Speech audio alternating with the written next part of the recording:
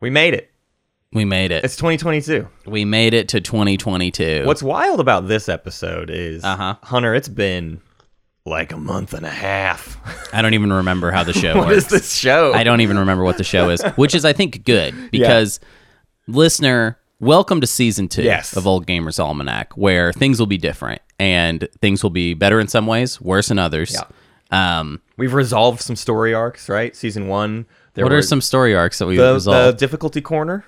That's gone. not resolved. It's resolved. That's hardly resolved. It can evolve, but there was a resolution for season 1. Yeah, it's going to be a difficulty nook. But then there's going to be like the character that comes back to life, like the villain of difficulty will come back, obviously. Or their son will come back and haunt me. Yeah. That kind of a thing. The son of difficulty corner. Yeah. That's good. No, that's good, Matt. That's good branding. Trivial corner. I like branding that uses son of, That's something that everybody remembers and enjoys. What are some of your goals before we get into the episode proper, before we transition? Sure. What are some of your goals? What do you want more for season 2? This is something I'll answer that very earnestly. I'm trying to learn about genres I've never played, or even ones I have played a little bit of, like take in genuine new information about genres and meet them on their terms. Yeah. Not on my terms. So basically what you're saying is for season 2, you would like to become a gamer. Let's go!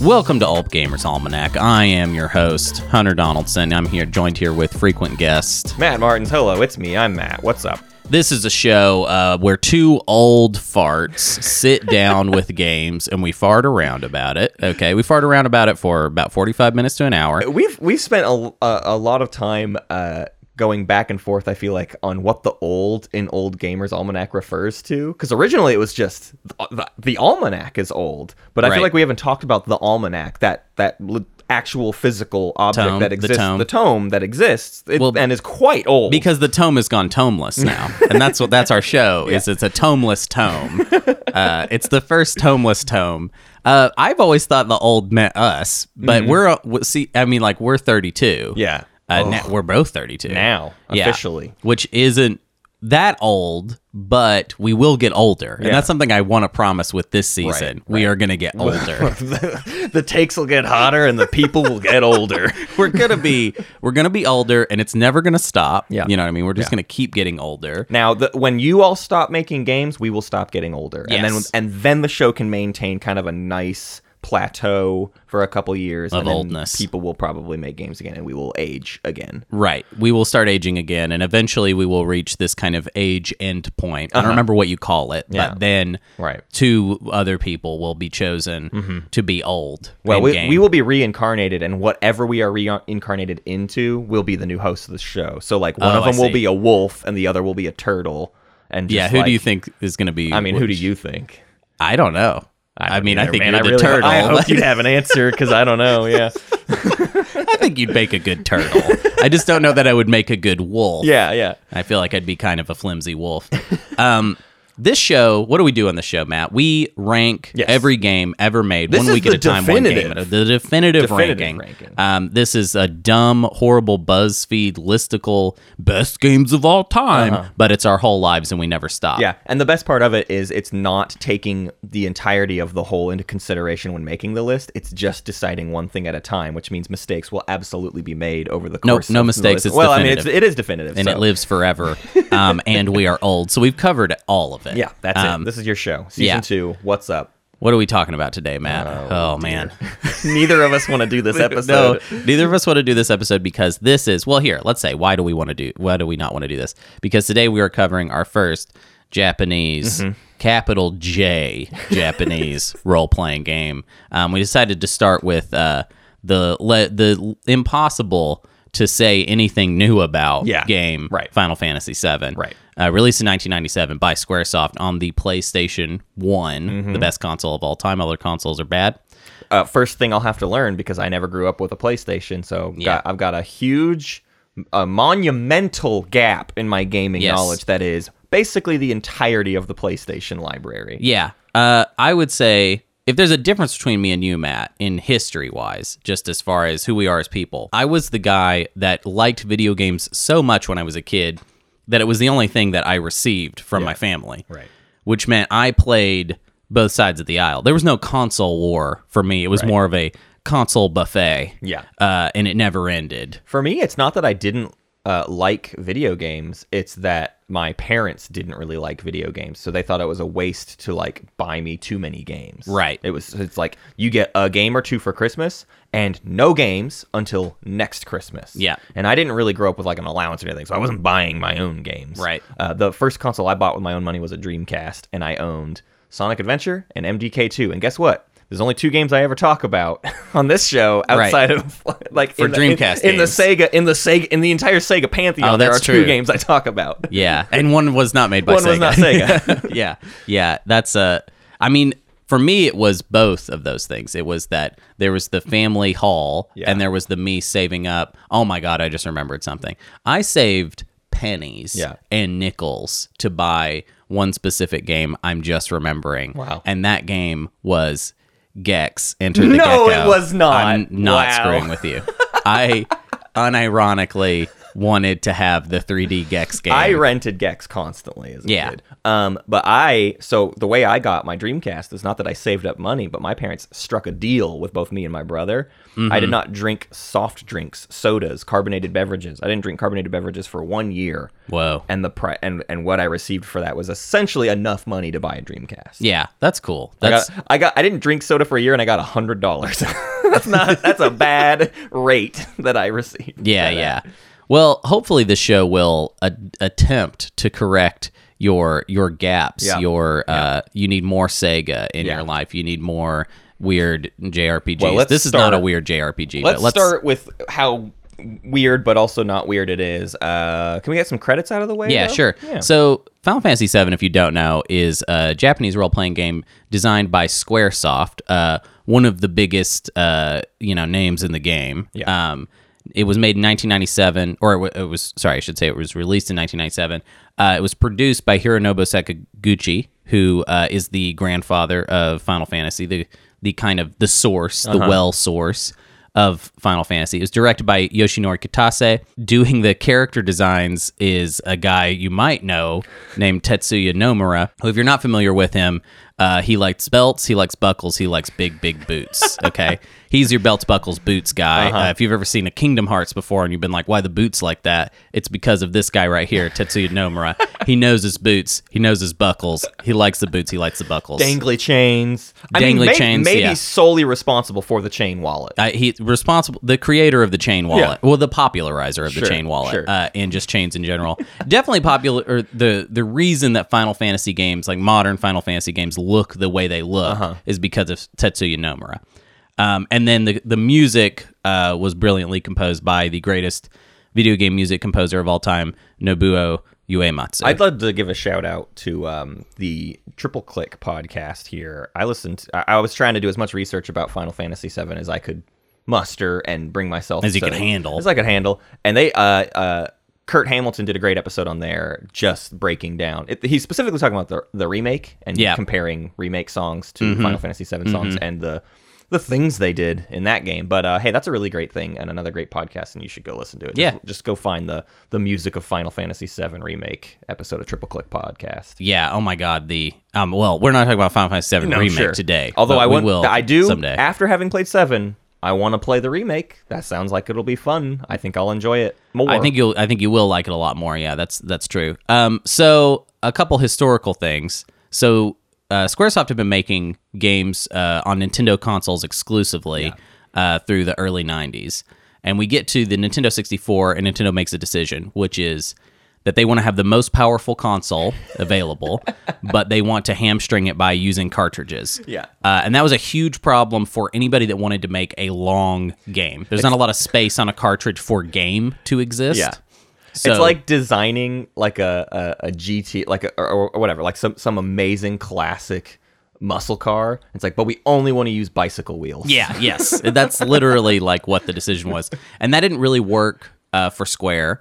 So they looked at that and they were like, this console is going to be tough. Sony's gearing up with their new console that it's not even, it's half as powerful. Yeah. It's 32-bit console, but they were going to use CDs. So that meant that you could store a lot more game data. The games could be longer, more epic, bigger. They could have, full motion, like video, CGI type stuff. This is like the beginning of video games' desire to be more like movies. Oh, for sure. In advertising and in style Yes. and in like plot, in how the plots are. Yeah, how ambitious folded the out. plot is. Yeah, totally.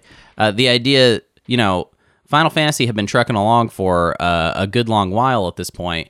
Had not been was somewhat successful outside of Japan, but not like a giant hit, basically. Well, because everybody knows this, but like Final Fantasy in America, there's 3 games before this, as far as we know, or as far as just the layman is aware, and then you later find out that all the numbers are goobered up, and 3 is 6 and Final 2 Fantasy is 2 4, is Final whatever. Fantasy 4. Final Fantasy 3 is Final Fantasy 6. Yeah. They just did not bother in bringing a lot of it over. And we've talked about this before, like when we were talking about Super Mario Bros. 3, there was a lot of trepidation about these Japanese developers thinking about, but how are Western audiences going to receive this? And a lot of the early Final Fantasy games, I think they just made, and perhaps a wise choice, I don't know, the choice to be like, we're just not even going to bring this over. But Final Fantasy VII was different. Final Fantasy VII needed to be this big, huge hit, and they were thinking about us. They advertised it on like late night programs. Yeah, like it was on American commercials with like all the hot new graphics and amazing world class story.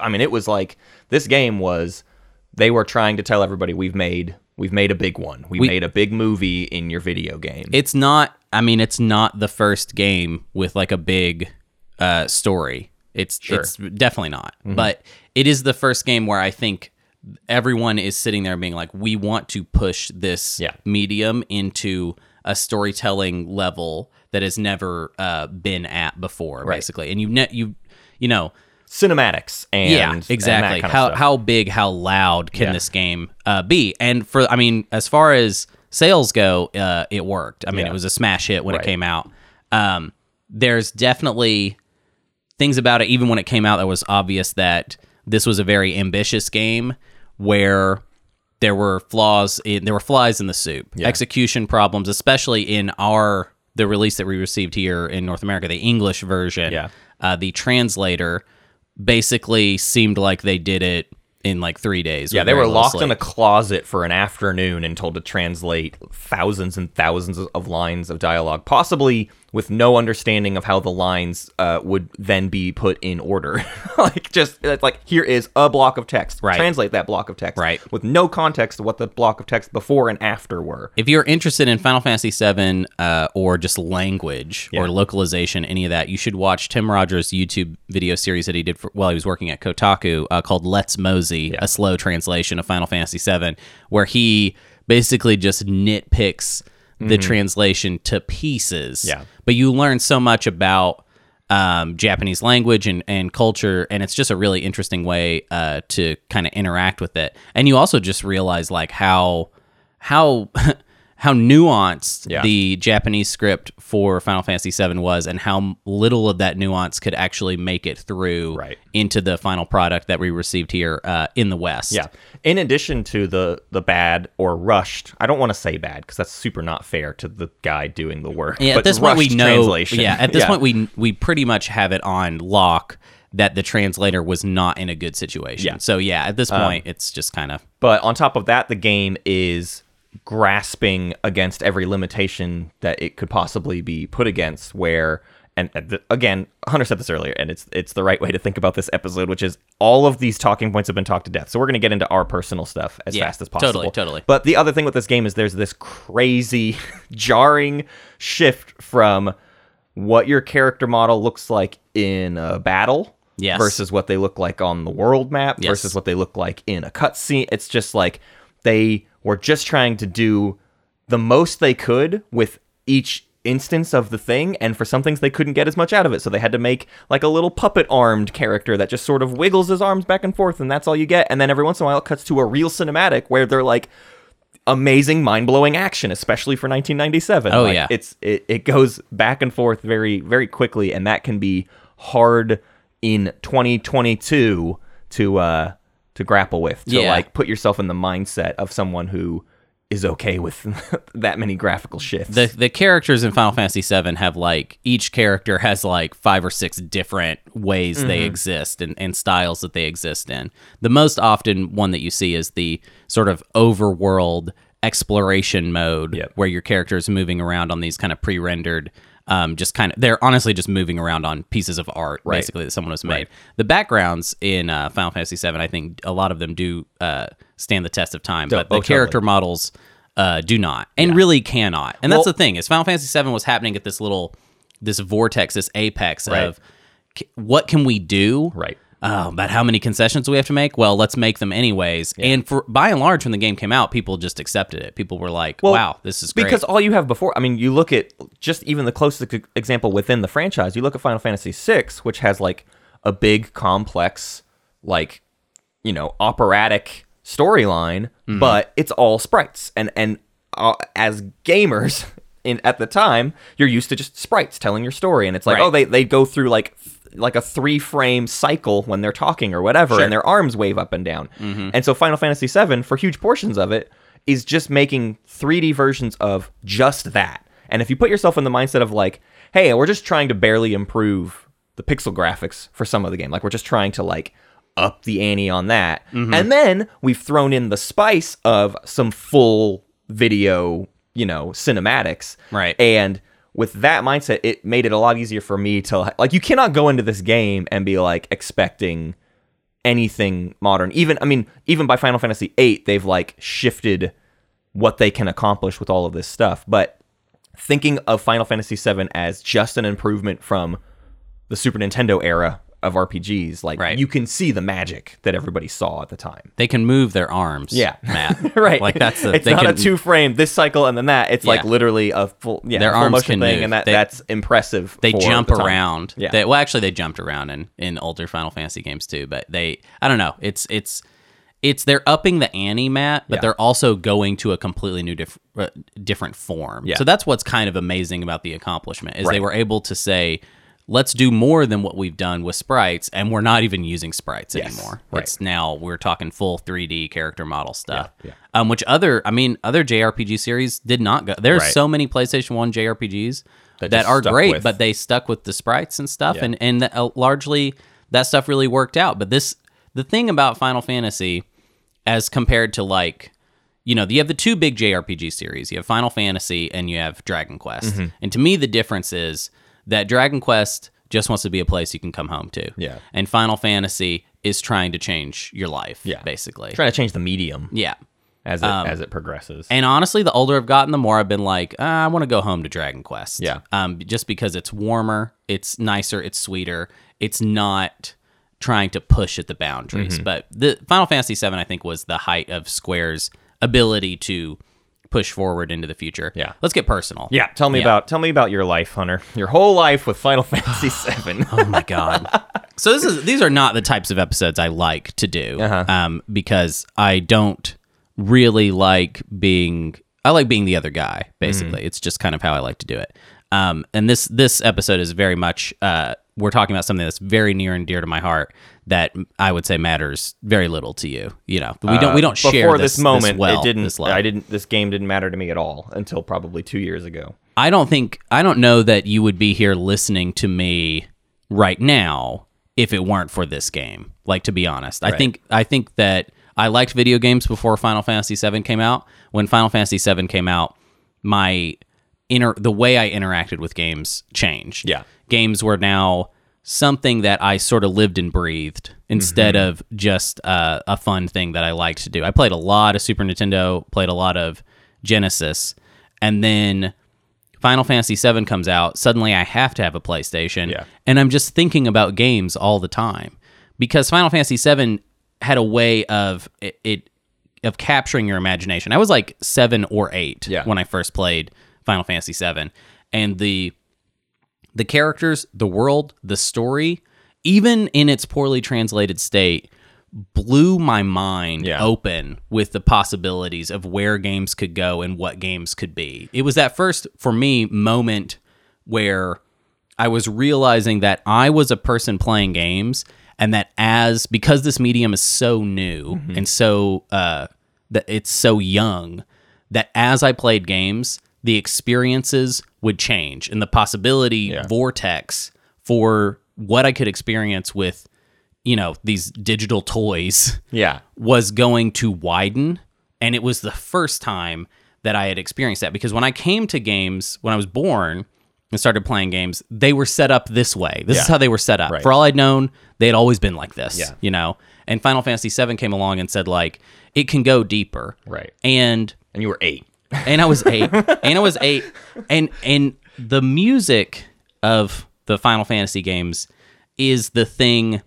If you are somebody that has tried to play these games and been like, I just like don't get it, the music is the thing that, for I think people that enjoy these games, it's the thing that makes the experience easier to invest in, especially emotionally. It carries the experience because so much of it is not, has like even a high level of execution. The way that the characters talk to each other, the dialogue, the way that the story.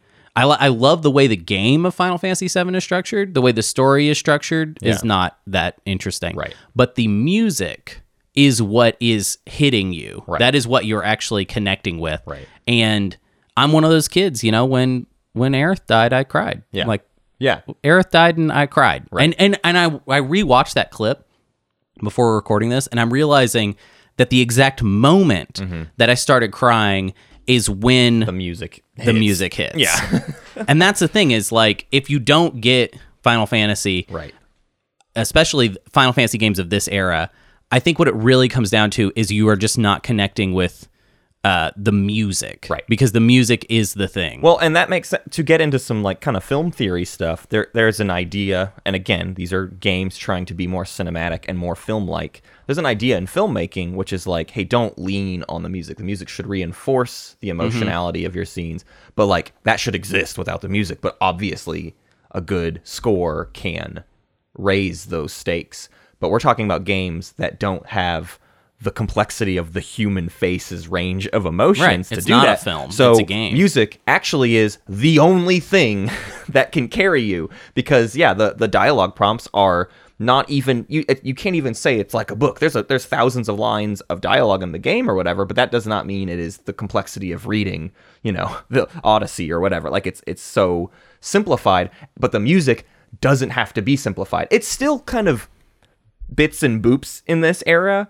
They're raising the complexity of like what is capable on these machines at the time, and you feel that a lot, I think, in this game, of comparing it to SNES, just MIDI stuff. What Uematsu is able to do with MIDI technology is kind of mind blowing in this game. I don't know that. Well, yeah, I say MIDI, and that's me talking out of ignorance. But like the technology of that time, he's obviously not scoring it with actual instruments. Is all I mean. These are not audio recordings. These but are at times, depending creations. on the track we're talking about, it sounds like actual instruments. Yeah. And there's choir stuff. There's like there's not singing per se. Well, there's like chanting. There's some chanting. Hey, this one's got chanting. But yeah, it's like, I think that the music was the thing that was the most, that had the highest ceiling for how good it could be. Exactly. To a certain extent, you're correct that they couldn't just do whatever they wanted music-wise, but that limit on how good it could be was the loosest. Sure. So it just came down to how well do you want to compose. And I would say that this is when, with the soundtrack to Final Fantasy III, I mean, Nobuo Uematsu had already done a lot of amazing music. He did the music for Chrono Trigger. Final Fantasy VI has a really great score. Final Fantasy IV has a great score.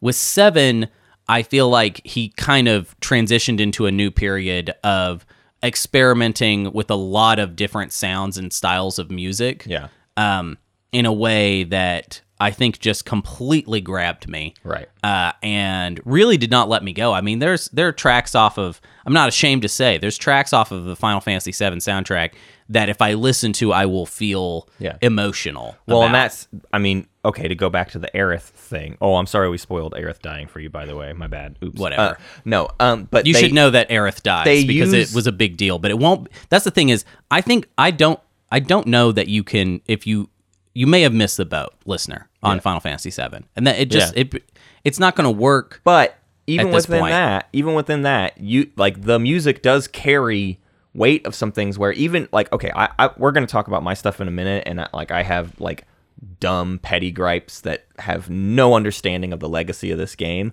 Matt never cried because of this game. Yeah, exactly. This game does not matter to Matt. Right. But there's an obvious emotional connection of the idea that there are character themes in this game that pop up, and the one everybody talks about is Aerith's theme because there's a theme that happens when you meet Aerith, and there's themes happening when Aerith dies, and then Aerith is dead and gone, and the characters are constantly referring to the sacrifice she made and the important beat that was at the turning point of this story. And then there's moments where the song fades back in a climactic moment, and you're like, bud. oh God, it is there. It's in me. Like the music did still get me, even though I haven't emotionally connected. I didn't cry when Aerith died, but I almost cried when the music came back. I'm almost crying right now thinking about that song coming in when you're walking in through like the final areas of the game, and you remember being here where she died. You return to the place she died. Oh yeah, and you have to you gotta grapple with that. So I think that I would be willing to if somebody was playing Final Fantasy VII and saying like this game's really dumb. I would know what they meant.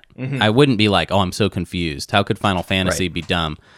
I just think that Final Fantasy VII still has a power to it. Right. Because there is something special about a game that's being made by a group of people that have been kind of sharpening their sword for a long time now. And now they're getting a chance to make something that they know while they're making it. Right. They want to be a revolution. Right. And that's something that, like, I don't know. Sometimes I think about the 90s and games in general, and I feel like we've lost that spirit somewhat. Especially when I say that, I'm not talking about the indie devs, the people that are really putting their heart and soul into games. I just feel like on that big stage, somewhat, I feel like I don't play a lot of really big games where it feels like, man, the people making this were bonkers. Right. They were just trying to make something crazy work. You see that twice, I think, in gaming's history, which is the NES, which is like technologically rising very far above what was even possible before, and then PlayStation N64 era, this early 3D graphics is what we have today. Now is just like, oh, we can have 10,000 more pixels, I guess. We can do like ray tracing. I guess ray tracing is pretty cool, but like that doesn't mean anything to a person engaging with an artistic thing. I love those rays, man. I'm trying to get rays everywhere. I love my rays. But like there's nothing to compare the idea. Like imagine any other medium having that sort of technological breakthrough. It is only equivalent to the introduction of sound and color in film. Right. Yeah. Right? That's what 3D brought to the table. And Final Fantasy VII has some issues in it, and it's kind of fudging some rules, but like so was The Wizard of Oz. Like The Wizard of Oz is like a hand-painted film. Yeah, right. And the colors in it are crazy and not realistic yet, and kind of doing all these fantastical things, but the promise of what's going to happen with color is evident there, and the promise of what's going to be possible with cinematics and 3D rendering is evident in Final Fantasy VII. I want to change your film example. Sure. Because Wizard of Oz is a bad comparison for Final Fantasy VII because Wizard of Oz is timeless. Sure. And it's like That's true. one of the first old Hollywood big classics. Final Fantasy VII to me is more like that guy Eisenstein just being like, so here's how emotions might work in a game, in a big game. Yeah. Here's how it might work. Right. And then it's like there are these moments where it was like, oh wow, that did work. Yeah. But it feels more like someone trying to discover the Kuleshov effect versus like Right. you know, Hey, someone that train is scary. Yeah, the train yeah. coming towards us, Like, it's freaked me out. it is, and you know, we're gonna steal another point from Tim Rogers from his Final Fantasy VII remake review he did for his YouTube channel Action Button. Final Fantasy VII, there was something about it that it was like a promise of an idea, Yep. and so literally everyone that played it was like, "I love this game." However, Right. Wouldn't it be cool if if the graphics were even better? Everybody playing it is allowing themselves to see the graphics as they are, and inside their brain it is like reading a book where you start to visualize the things yourself. You're seeing the stuff on screen, but you're visualizing something different, and the reason to me it seems like people hold 7 in such a high regard that no other Final Fantasy is held in, because like you get to 8 and immediately there's all sorts of people that are like, yeah, I don't really like 8, because 8 is them being forced to fulfill their own promise, and it's impossible to please everybody in that way. Sure. Whereas 7 is just a promise, and everybody can make it whatever they want it to be. Well, and I think it helps that 7 okay, this is like 30 minutes of preamble, and we've yet to actually describe the game on its own terms and the story of the game on its own terms. So I want to start with the story in this actual game, because I do think that the premise, the pitch of Final Fantasy VII is really good. Yeah. Final Fantasy VII is a game about a group of, I guess they're eco-terrorists, essentially. They're these kind of spunky, late teens, early 20s group of essentially anime-type characters, but I would say good anime-type character archetypes. Yeah. That live in a city called Midgar. Midgar is like a Blade Runner type cyberpunk dystopia where literally the rich people live on a plate above these poor people that live in slums down beneath. You play as characters that live in the slums down beneath. In fact, you never see the upper layer. Although you do in the Final Fantasy VII Remake, which is like kind of a fun little thing. They have like just like normal houses and stuff. It's actually kind of underwhelming as far as art design. But essentially, this group of characters set out on a whirlwind adventure to try and stop the evil Shinra Electric Company. Honestly, the themes of the conflict of Final Fantasy VII are, you know, these themes still work. Yeah. This all still makes upsettingly sense. timeless. Yeah, upsettingly timeless. The bad guy is a power company that is using these Mako reactors, is what they're called in the game, to power Midgar and all of these other cities as well across the world of Final Fantasy VII. And of course, it's killing the planet. Of course, I mean, what else? You know, what else could it be? And then also, there's a guy named Sephiroth who has long hair and a big sword, and he's worse. He's got his stuff going on. Yeah, Sure. he is a Final Fantasy bad guy archetype. The classic Final Fantasy bad guy is a sort of disaffected, strange person that talks in weird, like kind of big upped language, I would say, and fancies himself some sort of godlike person that will destroy the world. Every Final Fantasy game, for as good as the story might be, depending on, I mean, all of this is kind of, your mileage may vary as far as how much of this you're interested in.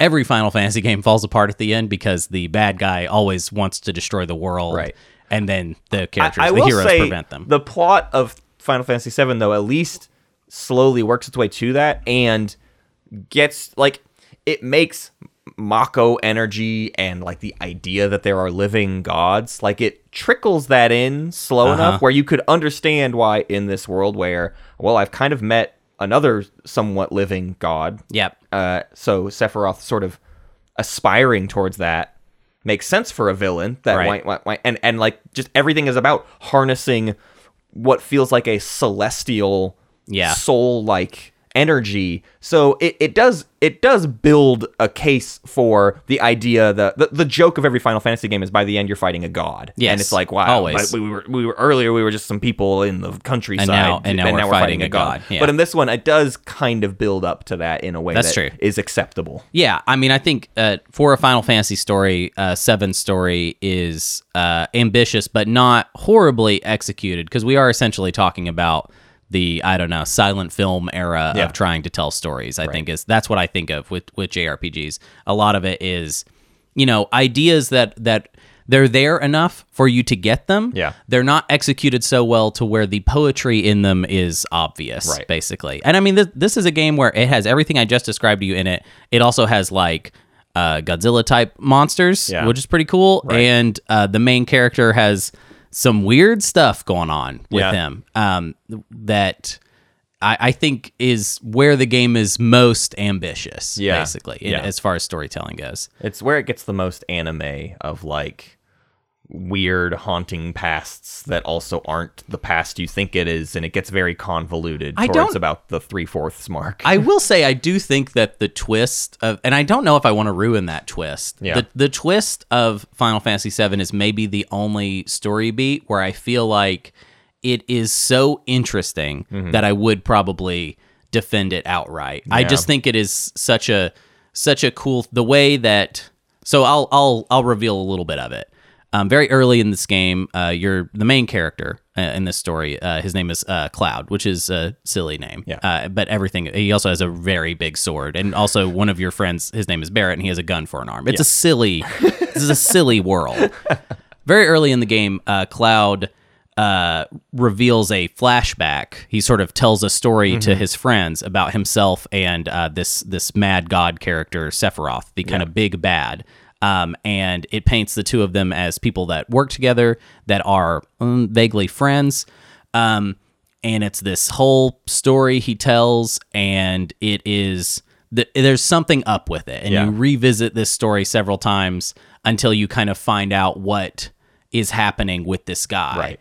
And in that regard, I really like that aspect of Yeah. the story, dealing with your own identity Right. and your own memory. I even. do think the complexity of what they're trying to describe is where the translation fails you the most. For sure. It's for me. No I knew pushback the there. twist. I knew the twist going into it, but even then, Aw. like trying to take it all in, it's still hard to understand sometimes Right. because they're summarizing incredibly complex things by just saying like 4 words, like a couple. Like it gets whittled. The hardest stuff in it is Cloud's got memories of these things, and like, oh, we're trying to figure out what's going on there, but his best friend in the whole world, Tifa, also has memories, and Yep. I could never grapple with what was going on with why Tifa shares.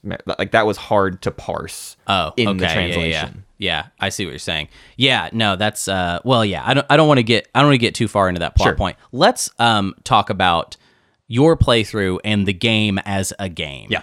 So this is my first JRPG ever, unless you decide to count Pokemon games, which I mean, counts, but also what I realized probably way too late into this game is Pokemon built up some really bad assumptions and tendencies in me about JRPGs that sullied the experience of Final Fantasy VII. And Like it what? wasn't until later upon reflection that I was like, man, if I had erased Pokemon from my brain, I could have probably enjoyed all of Final Fantasy VII more. What do you feel like are those bad tendencies that Pokemon gave you? That grinding is just a thing you do. You just smash A and grind so that your Yeah. level goes up, Yeah. and that's how you beat bosses. Uh-huh. Because in Pokemon, there's not a whole lot more complexity. Like, you can find a couple of new moves out in the world, but, like, not really. You don't, like, go Right. exploring, and interacting with the monsters that you fight is not any more complex than kill it. Right. Kill the other monster. And it took me a very, very long time to realize that Final Fantasy VII would like me to do much more than just kill every monster that comes up in front of me. Yeah. Okay, yeah. I can And so, okay, let's get into it. The idea for me was then, okay, I'm going to play a 40-hour game, and it's going to have a lot of grinding in it because it's a JRPG. I'm kind of already dreading it because I'm going to have to grind. Like, Right. I'm not meeting it on its level. I'm not doing any favors for this game, right? Yeah. It's that. So I'm already, step one, I've cheated this game out of presenting myself with a good experience. Well, so I just wanted to, so for anybody that doesn't understand JRPGs, grinding is when you just fight random monsters for no reason. right. Well, and RPGs in general have grinding, right?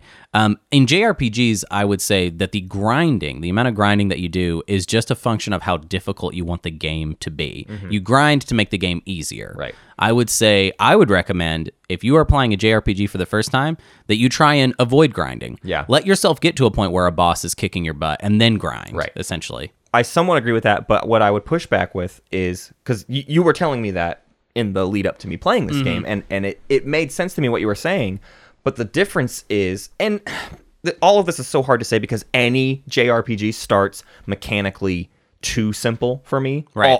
Every single JRPG or every RPG in existence starts with just like not enough stuff going on, Right. which means you just sort of build up this like habit of like, well, the first like 4 hours, I'm just kind of like, I have attack and I have fireball, and then I attack and I fireball. And Yeah, but okay, you say that, but I would say in regards to Final Fantasy VII, this is a mistake that it makes, but it's also something that I feel like tripped you up in a big way. Final Fantasy VII starts, here's a few things that are actually very complicated, but we're not telling you how complicated they We're not are. telling you how to and use then them. at one point, there is a critical point you missed Yeah. where they're like, well, here's us explaining about half of the game systems. I missed the tutorial of this game.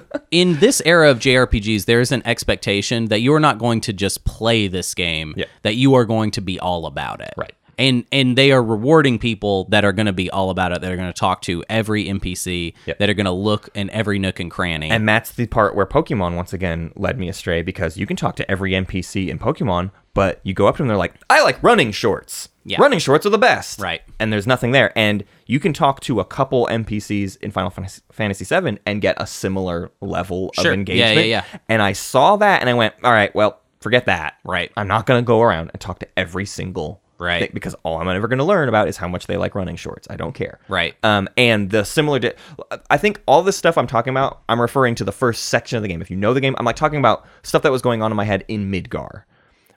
So I want to frame that for everybody. So first off, I also I want to say this though too. This was the wrong game to pick for your first JRPG experience, because the opening, 3 to 6 hours of Final Fantasy VII, the Midgar section is, I think it's like a landmark. It's like this is a huge deal. and I skipped over it. Basically. And you just kind of got through it as fast as you could without really taking stock of what it was doing, basically. So if you had any other JRPG experience, and then been like, whoa, this is like kind of this is the fanciest cut of the meat, basically, that they could do at this point. Yes, and add to that the disconnect of there's random encounters in this game, which is already just like, it's an older style of thing, and it's not inherently bad, but it's annoying to a lot of like modern gamers. The idea of just random encounters. And not only are they random encounters, but they are seemingly random monster designs with no presence in the rest of the game. No other cinematic has these monsters in them. Yeah, so totally. it seems completely inexplicable why these monsters exist. To me is what I'm saying. I'm not saying this is true, but I'm saying me going in with the bad assumptions led me to the conclusions that, well, it's just a bunch of dumb random monsters that don't matter, so I just need to kill them all. Oh, I'm fighting a house now. Okay, whatever. No desire to investigate further what could be different about the different monsters, and like paying attention to the monster design and what that, like, I'm literally just spamming or perhaps paying attention to what abilities you have access to, and what besides they are just doing, getting through and the combat. I'm just trying to smash my way through the stuff, because in my head I just need to collect materia that will give me some new powers, kind of like will give me new spells. Not thinking about like combo stuff yet. It's just like, well, I'm gonna get some spells, and mostly I'm just gonna punch everything to death, and that's it. And I played a significant chunk of the game just on that assumption, and just instead trying to be like, all right, well, I'll just at least get invested in the story. And then the story is poorly translated, and I am aware of the translation, and I had already watched the Let's Mosey thing, so I had like the tools to like sort of parse when it's a bad translation, like how to retranslate it in my head. How to kind of take in the ideas, not necessarily things like the guy saying this guy are sick. Exactly. But it still is like a thing that's always present, and it's always like, it's I'm having to put in all this extra work to meet the game on its level. And again, this isn't a capital T truth of the game. I'm saying this is how I sullied my own experience going into it, is because I went in with all these bad assumptions. I've put myself into this moment. And so I played a huge chunk of the game like that. Mm-hmm. And the difficulty spike or difficulty curve of this game lets you get away with that, because like Hunter said, this game can just be as hard as you want it to be. And every JRPG can be kind of as hard as you want it to be, basically. And it literally wasn't until like the final couple hours of the game that you really start to discover some combos within the materia system. The materia system are these little orbs. It's obviously a huge step in JRPG design. Even I can see that and see that it's cool, even with me like not using it properly.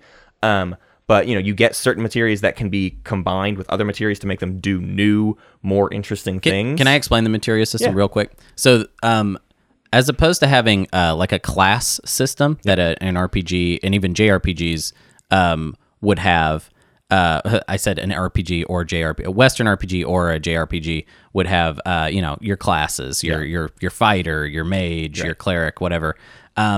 Instead of that, the materia system in Final Fantasy VII sort of took, let's take all of the abilities that we would want our classes to have, and let's chop them up into these individual pieces and let you kind of DJ style mix them however you want. So now you're making up the class by taking, I want this guy to have ice magic. Right. He has ice magic, but also he's a thief. He has a steel magic as well, essentially.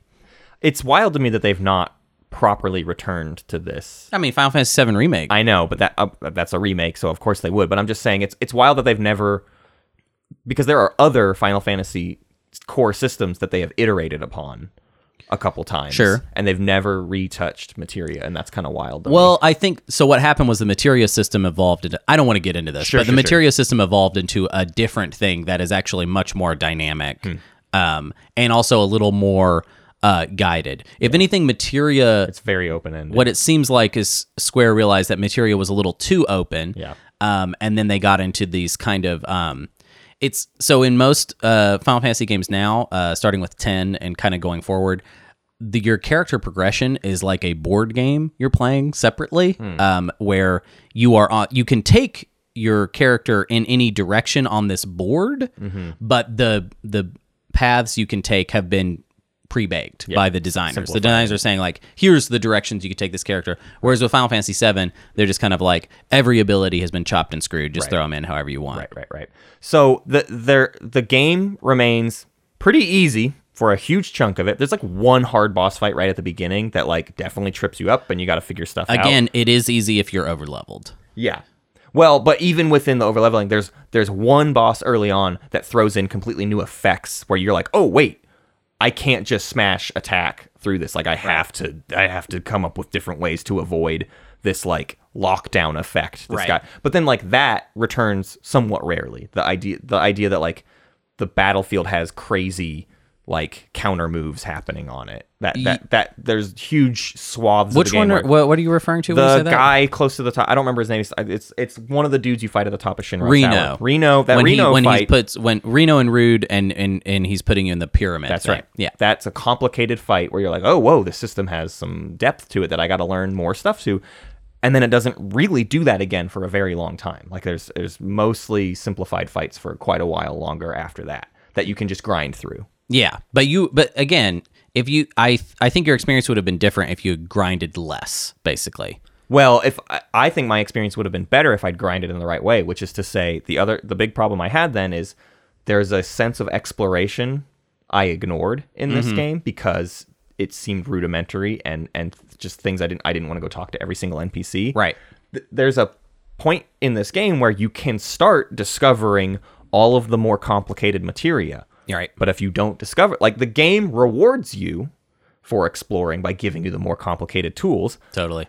And because that's optional, it makes it too easy to completely miss out on the technical mastery of the system. Like I mean, I went into the final thing with like a couple of complex like combo support materias, but then mostly just all of the same spells, and like no distinction of like when and why I would use some spells over other ones. It was just like, well, that's going to do ice damage, that's going to do fire damage.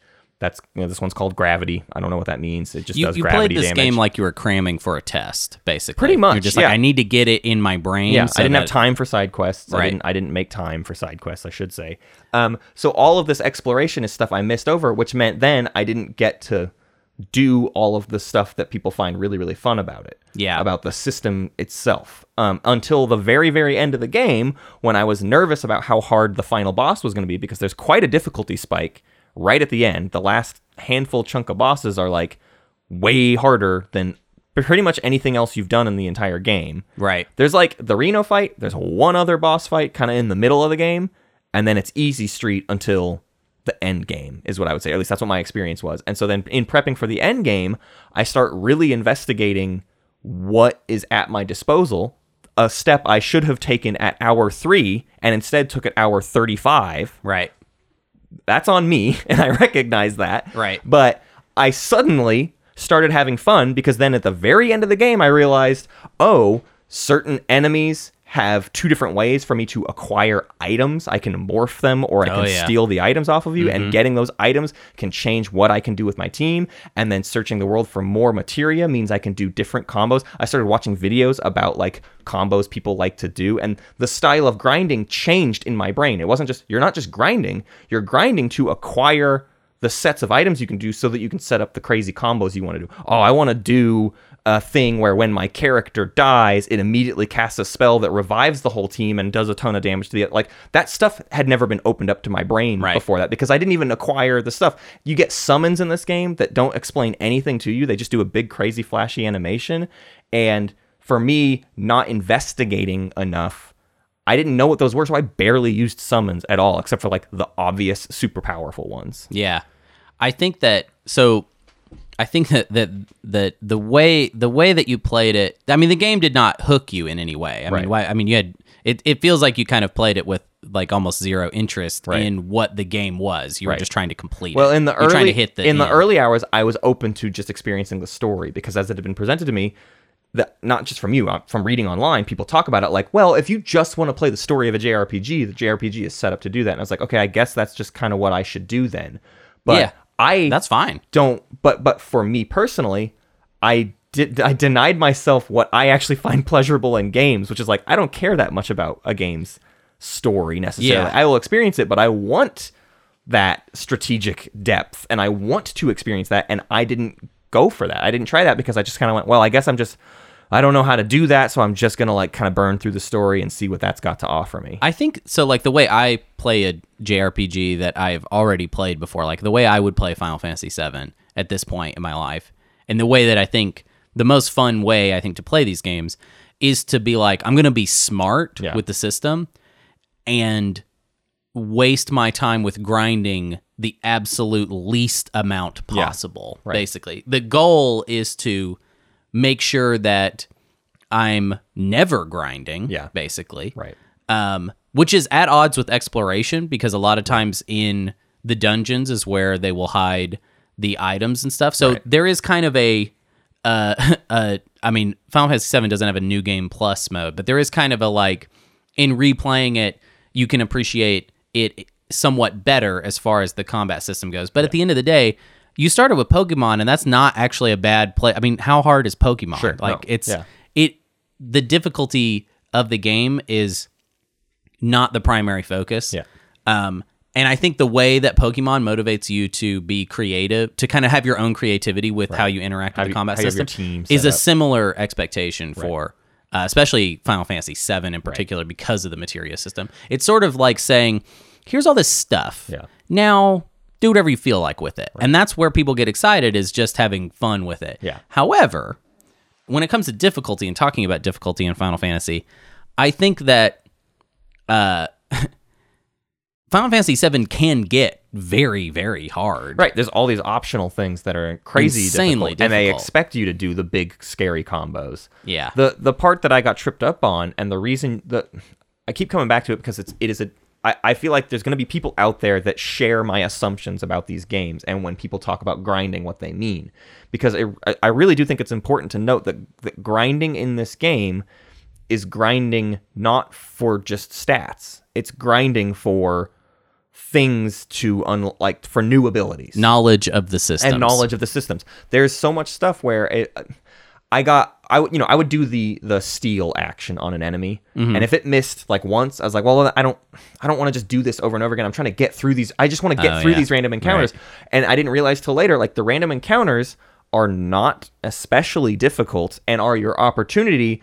You're supposed to sort of camp out in the random encounters and like, well, let me scan him, see what he's got. Okay, let's do a little steal. Yeah, you're not really... Let me steal again. I should be trying to not do damage to these enemies so that I can kind of figure out their whole thing, see what they got on them, and then see if it's worth trying to get more of that item or try to get more of that thing or whatever it is. There's so many things you can gain from enemies in the game. There's a materia called enemy skill, and just by having it like equipped, you literally gain some of the powers that enemies use against you. Right. And in some guides I was reading, like it suggested specific enemies to go after to get. And it's like, okay, well, I went and got those, and in doing it through the guide, like I denied myself the experience of realizing that like I should try to get every enemy's enemy skill. Like I should be checking in with my enemy skill thing. Not that you have to do all of them, but it's like keep checking on that and like experiment with your abilities. Whereas I saw random encounters as a waste of my resources because I would have to keep healing. If I was out in the overworld map for too long, I would need to like use up all my tents or use up all my potions and things like that. And I was just like, the longer I spend in the overworld, the more I waste stuff, which is the opposite of how the overworld should be. The overworld should be this opportunity to stock up on stuff. Whereas I was treating the shops in the game as like, well, I need to get money to buy the items that then get wasted in the overworld map. So I'm just trying to get from area to area. And the overworld map was like this huge nuisance in the way I was playing, which was completely at odds with how it was designed. Yeah, and I would say also, like, this is hard to talk about because we just have a completely different history when it comes to this type of thing. So especially when talking about difficulty, I would say if you were feeling like you're having to use items all the time, then actually the game was pretty hard. Right. Because in they should have been doing like no damage to me in that. I would get through 4 battles and like, oh, time to tent up again. You should have been full of, I would say, renewable resources, and then items are like non-renewables, right? So like that's kind of my, and it's kind of a JRPG trope at this point where you show up to the final boss and you have like 99 of like all these things, because the goal. They're saying, here's items. This is the least efficient way you could keep yourself in check. Right. Find a better way to do it. Right. And then that's when you start, breaking the game. And I will say that there's something about the way JRPGs are set up where the designers are kind of, I feel like, asking you to like, what would be really fun is if you could just break this baby wide open and just do whatever you want with it. And that's where I think in general, you have to either have an appetite for that type of design and be like, yeah, I'm down to break that. I mean, my classic favorite game of all time, which is not even a good game, and I don't know that I would ever want to talk about it on the show, is actually the next Final Fantasy game, Final Fantasy VIII. It's a game for weirdo freaks, and I would call people that like Final Fantasy VIII number perverts. You gotta like numbers in a weird way. Final Fantasy VIII just begs you to literally just pop the disc out and snap her in half, basically. And Final Fantasy VII has like a ghost of that, a small amount of that willingness to break it. But breaking Final Fantasy games is it's a good time, man. Well, but and I think I'm more open to that than that you're even talking about, because like I would argue Elder Scrolls games have some of that same thing in them, where it's like, hey, you can make it to where your stupid guy kills everything in one hit and has no need for money ever again at all. Like those games are also designed to just be broken into the nothing. Optimal path. It's like there's got to be. And that's how much people get. That's how they designed these games, knowing that people were going to play them for hundreds of hours. Right. So that's why it's like, that's the biggest mistake I made. Yes. Is I didn't want to play it for hundreds of hours, and it's what it begs of you. It begs of you to care about enough to play it for hundreds of hours, just like I'm willing to do with Elder Scrolls games. I go into an Elder Scrolls game not going, gotta beeline it for the ending. Yes. I go, I'll experience the story as it comes up, but I also just kind of want to go check out that cave, and I want to go see what that thing's got. And I should have given that to this game. Right. And that's why I'm setting up to play Final Fantasy IX, but spoiler alert, you won't see a Final Fantasy IX episode for like maybe a year or longer or two, because I'm playing it in the background. Hunter and I have a schedule of games that I gotta play for the show, right? But I'm taking my sweet time with Final Fantasy IX, meeting it on its terms, so that I can just not feel like I'm rushing it for the show, because that's what ruined my Final Fantasy VII experience, was playing it for this show, where we looked at it and said, well, let's try to do the episode by like January or whatever. Like, we put it on a timeline that meant I had to get it done, and that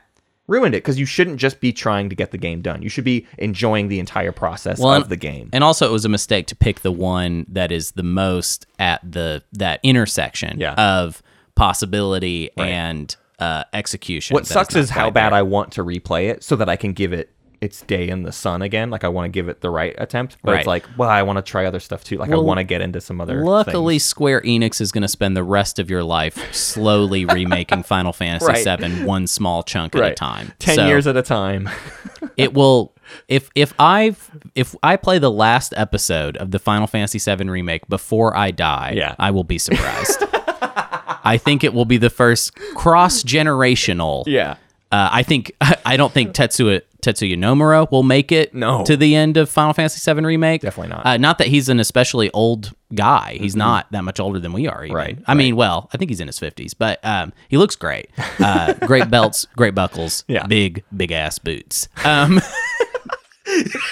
Hunter, I feel like, so this has already gone long because this is a big game to talk about, but we do have a job to do. Yeah. And I don't want to.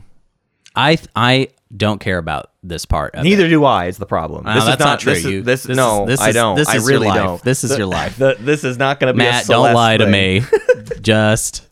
Here's the thing. Hunter wants me to hurt this game. Hunter's been saying for a couple weeks, like, let's put nerds in their place, and like, you can just be as mean as you want to this thing, and I refuse. I think that when we get to the ranking part, when we rank the game, it's really more about where were you at with it. Yeah. Because I've played everything. Sure. I don't need this. I don't need this unfair. show. I don't need this describe list. How unfair that feels.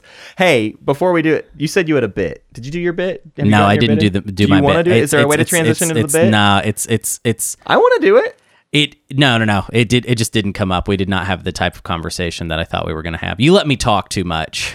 You tricked me. You tricked me into get poetic. I wanted it to be just a survey of your awful experience, and we did get your awful experience in there. But yeah, you let me talk too much. You basically tricked me. But you tricked me into thinking that this show is about me, and it is not about me, Matt.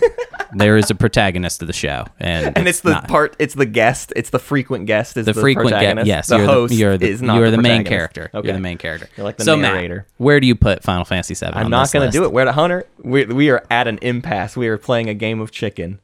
Where would Matt? Where are you putting? Where Final would Fantasy you VII put Final Fantasy? Hunter, where would you put Final Fantasy VII on this list? I refuse to go first. I literally refuse to go first here. Yeah, but where's like an area you would? Here's the quintessential thing about my experience: is I know I sullied myself with the experience, and I literally rely on people who experienced this game in the time of its release. I rely on that, even in how I've learned about the game myself, like watching other people talk about these games. I rely on them telling me what it was like to play it in 1997. Right. So where would you put it? So where would you put this list, though? That's on the list, though. Where do you think it would go? Oh man, number Somewhere one on the list. What do we do from there? No, it can't be number Why one. Because that's not where it should go. Okay, where should it go? At the bottom. I think it should be number 17. This is impossible. We're never gonna get through this. I think it should be the worst game of all time. Okay. You think it should be the best game of all time? I think it should be the worst game of all time. Where does it actually belong? What game? Ignoring the game's placement on the list, what game can we compare this to that is on the list? Let's describe the list real quickly. Hey, it's season 2. Number 1, the best game of all time, is Celeste. Number 2, Super Mario Brothers 3. Then Halo Combat Evolved, Quake, Papers, Please, Hyper Light Drifter, Crusader Kings 3, Halo 3, Mass Effect 3, Mass Effect 2, Outrun, Metroid Dread, Donkey Kong Country 3, Mass Effect 1, Halo 2, War of the Monsters. Okay. So it's probably better than War of the Monsters. It's probably better than War of the Monsters. Halo 2, I don't know. It's kind of You like can't do it's that. kind of like Halo 2 in a lot of it's ways. not. How is it not like Halo 2? It's much more competent writing, even in the rushed translation, even in the structure of the thing, even in the promise of the thing.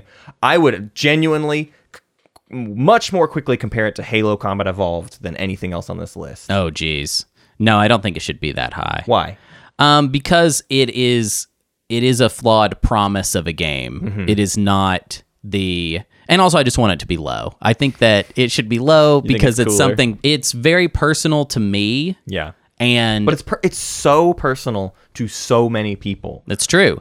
But I think Matt, that you need to hurt them.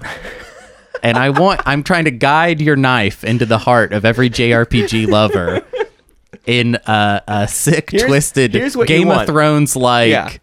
Here's what I pain. feel like you want, Hunter. I can sense the writing on the wall, which is one of our goals of this show is to get guests on it, like roughly once per month. Yes. And we would love for those guests to eventually be like fun, titans of the industry of critique and game design. We'd love to get people in here. Yeah. And I think what Hunter wants is someday we can get Tim Rogers on this show, sure. and he can look at the list and be like, what the fuck did you do to Final Fantasy VII? What is... Okay, so here's the thing. First of all, here's a couple points. Final Fantasy VII doesn't need us. Doesn't Yeah. need this list. I doesn't agree need with that. doesn't need our approval. Yeah. It lives forever in the minds of the people that played it. Right. Final Fantasy VII doesn't exist in 2022. This is not a game that exists. It Yeah. was an idea. Right. Basically. It mostly lived in our imaginations. So I think no matter where we put it on the list, it doesn't matter. So the more we talk about it, it sounds like many of the exact same critiques that we lobbed at Mass Effect 1. Mass Effect 1. Mass Effect 1 set up some promises Right. that were later iterated upon and maybe followed through with and maybe failed a couple times. Yeah. But Mass Effect 1 is kind of just the promises. Okay. I think that is a good comparison.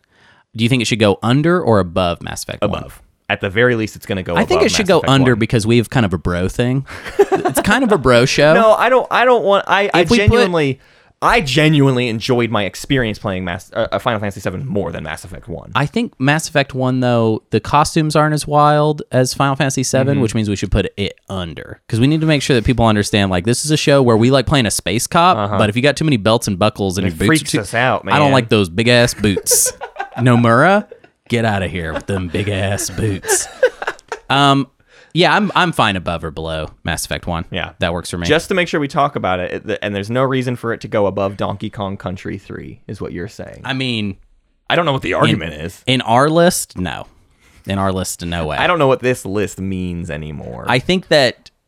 I mean, Donkey Kong Country is a series that we both like. Uh-huh. And Final Fantasy... Here's the thing. I just think We that... are going to put... If we put this just under Donkey Kong Country 3, 2 years from now, we're going to look at this and disagree with it ourselves. Like, we are going to have to fix this. No, that is not guaranteed. So here's the thing. The list is me and you. Yeah. It's not me or you. Yeah. It's me and you. Yeah. And you do not connect with this game. No. And there's only so far a game can go being just a game that's important to one of But I us. want to drive home the point that towards the end, I discovered too late, but it started to connect with me. Like, I found it Right. too late. But here's the thing. And if I were to replay it, I probably would like it. Here's why it's good we started with Final Fantasy VII. Because Final Fantasy VII doesn't need us, doesn't need this show, Right. doesn't need you, listener. Right. It is But later- metaphysical. In a year and a half when we do Final Fantasy IX, I can be really excited about that for some reason, and we put it way higher and it not make any sense, is what I feel like, purporting. But my thing I'm on right now is that Final Fantasy VII does not exist. Yeah. It existed It for existed a and it small doesn't period of exist time, anymore. and it does not exist anymore. You cannot play Final Fantasy VII. Right. If you load it up, you are not playing Final Fantasy VII. Right. Basically, I think that is from this discussion. That is my biggest takeaway. Is like this is a game that lived in your head. And that's why everyone wanted the remake. That's why a remake, it's like no one's clamoring for a remake of Final Fantasy VIII or Final Fantasy IX. Like maybe remasters, sure, but nobody's like, I want you to completely remake this game from the ground up. I'd love it if Final Fantasy VII was good. Yeah, exactly. Is what everybody actually is saying. I mean, in a crude way, that is kind of exactly it. So yeah, in that way, I would say it is fine for us to put Final Fantasy VII low on the list. And someday, if you find a JRPG that you do like, then we will not hesitate to put it up. But I think you're trying to get me murdered. I'm not trying to get you murdered at all. I think we put it this low, and then you tell everybody, yeah, Matt wanted it super low, and then the JRPG freaks come out and they find my address. No. And they start like poisoning my Blue Apron boxes. No, this is what the show is, man. Yeah.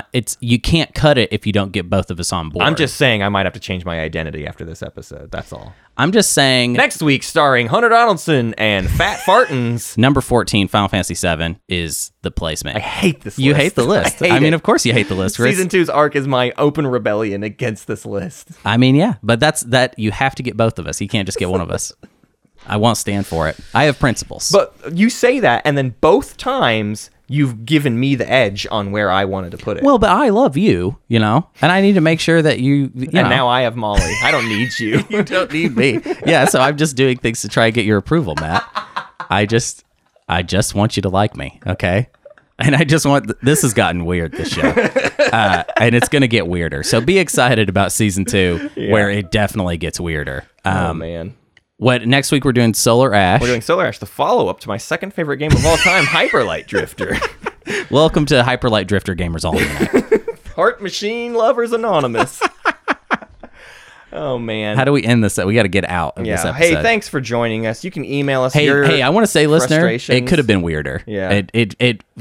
Going into this episode, I was like, this is going to be weird. The original idea for Hunter and I's video game podcast oh my God, I'm so glad we did it. For the two of us to take our darlings and pit them against each other. And the first episode was going to be Elder Scrolls 4 Oblivion versus Final Fantasy 7, where we each played the other's idyllic game. And the reason we didn't do that show is because I couldn't finish Final Fantasy 7 at that time. And also I couldn't get Oblivion to run. And you couldn't play Oblivion for longer than a couple hours. Well, I mean, I got 25 hours into Oblivion. I did pretty good, but it was constantly breaking. Yeah. That's the whole reason we haven't done any Bethesda stuff yet, is that I just can't get the stuff to run. And we've talked about this before, but it's just like I don't know. I don't know how Bethesda expects people to play these games. I just don't know how they It's like the expectation is like you're going to get a second job learning how to mod these games in order to get them to work. It's so much work. It's insane. I don't get it because I've put no work in. It's almost and I like just play them. Well, I've put in hundreds of hours on Skyrim and Oblivion. But how recently have you? You know what I'm saying? I played Skyrim last year. Skyrim runs just fine. Yeah. Skyrim runs on anything, or not on anything, but it's on everything. It's on everything. It's on your refrigerator. Yeah. But yeah, the older Bethesda stuff, it's just so hard to get it running in this day and age. I think it's specifically Oblivion. Morrowind runs great no matter what. Oh yeah, because it's so simple. It's so simple, Morrowind. Yeah. You can put you can slap any mods on that puppy and it'll still go. Yeah. But Oblivion's got some weird stuff. Don't try to play Oblivion with a controller on your PC. Boy, that's a nightmare. Yeah, not worth it. What are we doing? I don't know. Morrowind, I think, should be the first Elder Scrolls game we do. Because I've actually never gotten through a large chunk of Morrowind. That's we'll actually be both playing that for the first time. Yeah, that sounds good. We'll properly be meeting a game on the same terms. Yeah. I wonder what the JRPG will be that finally breaks you. I think it will happen. Breaks me how? Breaks you as far as like, you're like, whoa, I got into the numbers. Yeah. I'm becoming a numbers pervert. I think Final Fantasy 9 will do it. Final Fantasy 9 does not... It's not a complex system, really. No. Final Fantasy 9 is old school in its ideas. Yeah. So it will not make you a numbers pervert. It might be like, you might finish it and be like, that was pleasant. Yeah. But what I'm saying is that game where you text me some weird stuff. Right. You know what I mean? Like where you're I'm excited for I'm not going to reveal the project of Final Fantasy 9, but I'm excited for how I will be playing Final Fantasy 9 right. and how Hunter will gain the knowledge of my experience of playing Final Fantasy 9, because it's going to be real weird. Yeah. Hey, you can email us at oldgamersalmanac@gmail.com and suggest some JRPGs for me to give a go. Don't suggest Xenogears. Yeah, hey, no come on. Xenogears. Hey, come on. Don't suggest. I don't think we're ready for Persona or Shin Megami Tensei. Everyone suggests Persona too, and they're like, "Haha, you didn't like playing a game for a long time? How about the one that's 100 hours? Do that." Yeah, I don't No. think we're ready for Persona here. I'd like to do a Yakuza. Yeah, Yakuza games are not quite JRPGs. I mean, the most recent one has JRPG mechanics, but they're actually you actually just beat people up. Right. It's a beat people up with a story, but the story is very JRPG.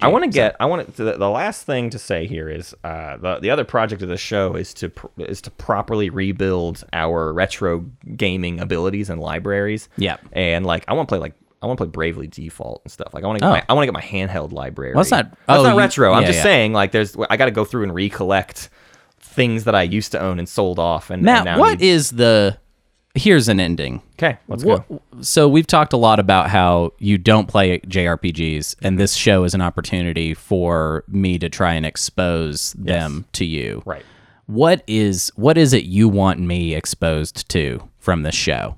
What do you want me to open my mind to? I mean, I don't know what your mind is closed to. And there's certainly nothing that I'm opened to that you're close to. I mean, there's nothing there beyond like literally just like stupid puzzle games. And by puzzle games, I do mean like in the purest sense of just puzzle games. And you've played plenty of them, but like I get really like I'll get hooked on just puzzle games. Like you mean like iOS puzzle games, Sure. like little But there's PC ones that are great too, like Cogs. Cogs. Played Cogs. Cogs is great, man. Okay. Stuff like that. Okay. Just dumb, like just seriously. Let's play Mean Bean Machine. Let's do all of those. Dr. Robotnik's Mean Bean Machine. Yeah. All those old, just puzzly things. Yeah. That's what I want to play. Bust a move. There's a reason why The Witness is what I put as like my number, is what I traditionally say is my favorite game of all time. Yeah. I don't know that I like stand by that, but it's the same reason I say Lion King is my favorite movie of all time. You like Jonathan Blow's bald Oh, head. I just really love everything and his ideas. I'm a big fan of his brain. Huh? You like his ideas. Big scary brain. The best thing to witness about Jonathan Blow is his ideas. He'll blow your mind. I hated that. Which part?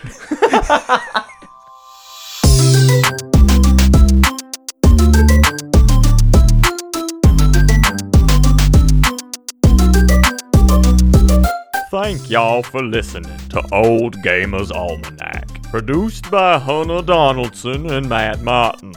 Music by Knight Corey.